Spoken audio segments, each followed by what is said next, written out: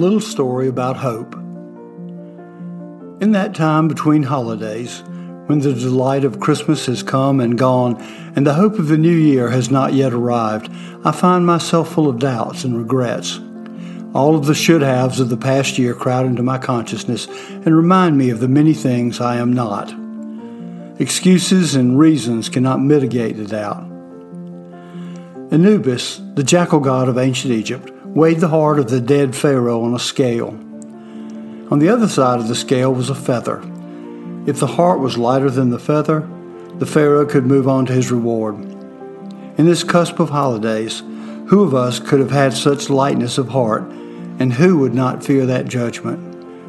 We must remember, however, that the world is a very large, very needy place, and that we are only small. Our hands are not big enough, our arms not long enough to reach around all the things which touch our heart. In life, as in any job, there are things we must do, things that we should do, and things that we could do. We need to be content to work our way through the must and some of the shoulds. If we get to a few of the coulds, we need to be proud. A professor once told me that she wished that life was like college, and there should be a drop-out option. Instead of grinding our way through a bad situation and having the failure stain our record, we could say, "Oh, I dropped that course. No harm, no foul. No failure, no guilt." This year has been a year of a raging pandemic. A time of division and angry words. It has been a year, like all years, in which we have lost friends and acquaintances. 2020 is a year we will be glad to forget, and in 30 years, when a newscaster harkens back to this year, people will shake their heads and tell their children and grandchildren about the year of the mask, or the year of anger and contention. This year is certainly not the first bad year, and certainly not the worst.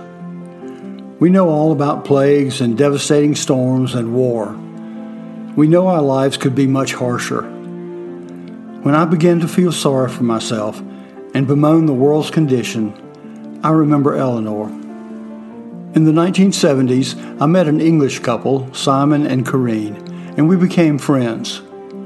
There were several years of visits back and forth, and over time, Jane, my wife at the time, and I were fortunate enough to get to know Simon's parents.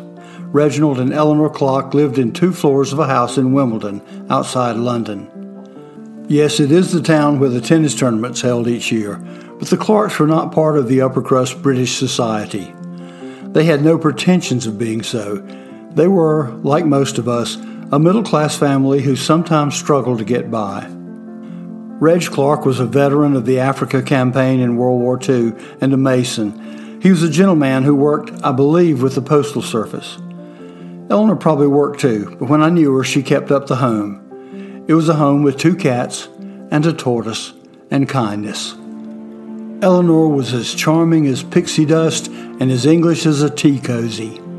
She rose early every morning and walked the half-mile up the hill to the bakery for fresh bread, to the butcher for bacon and perhaps a little bit of rabbit for the cats, and to the greengrocer for fresh eggs or tomatoes.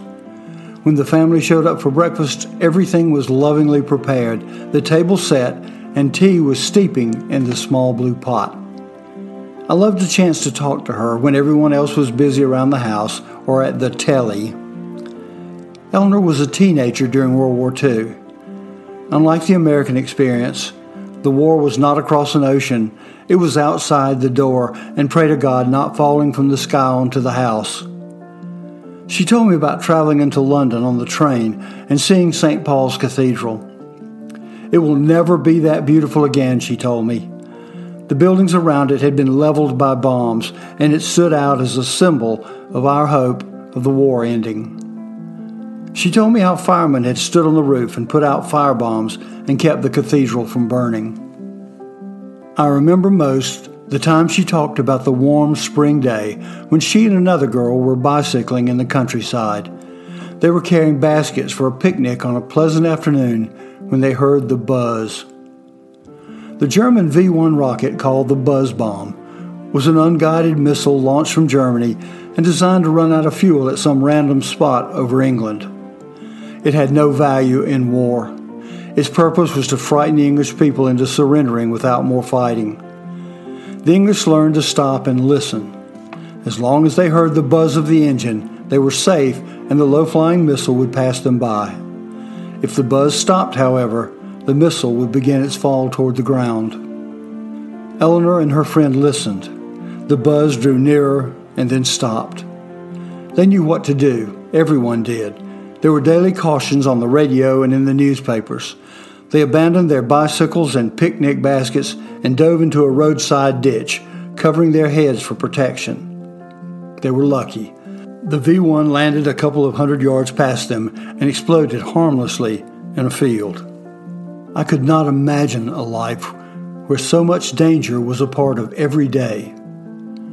I tried to empathize, but nothing in my life could begin to relate to such a perilous time. How could you live like that? I asked her.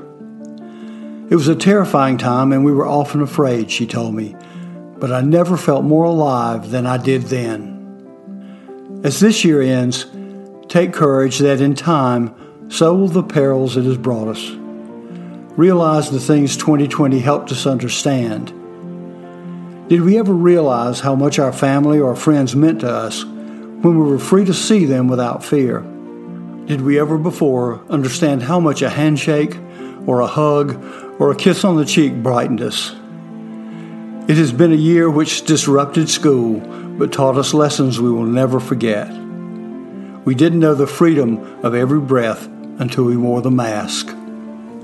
As 2020 comes to an end and we make inroads toward vaccines to protect us from COVID-19, what opportunities we will have as we finally are able to see each other face to face. From our shared difficulties, may we find our common humanity.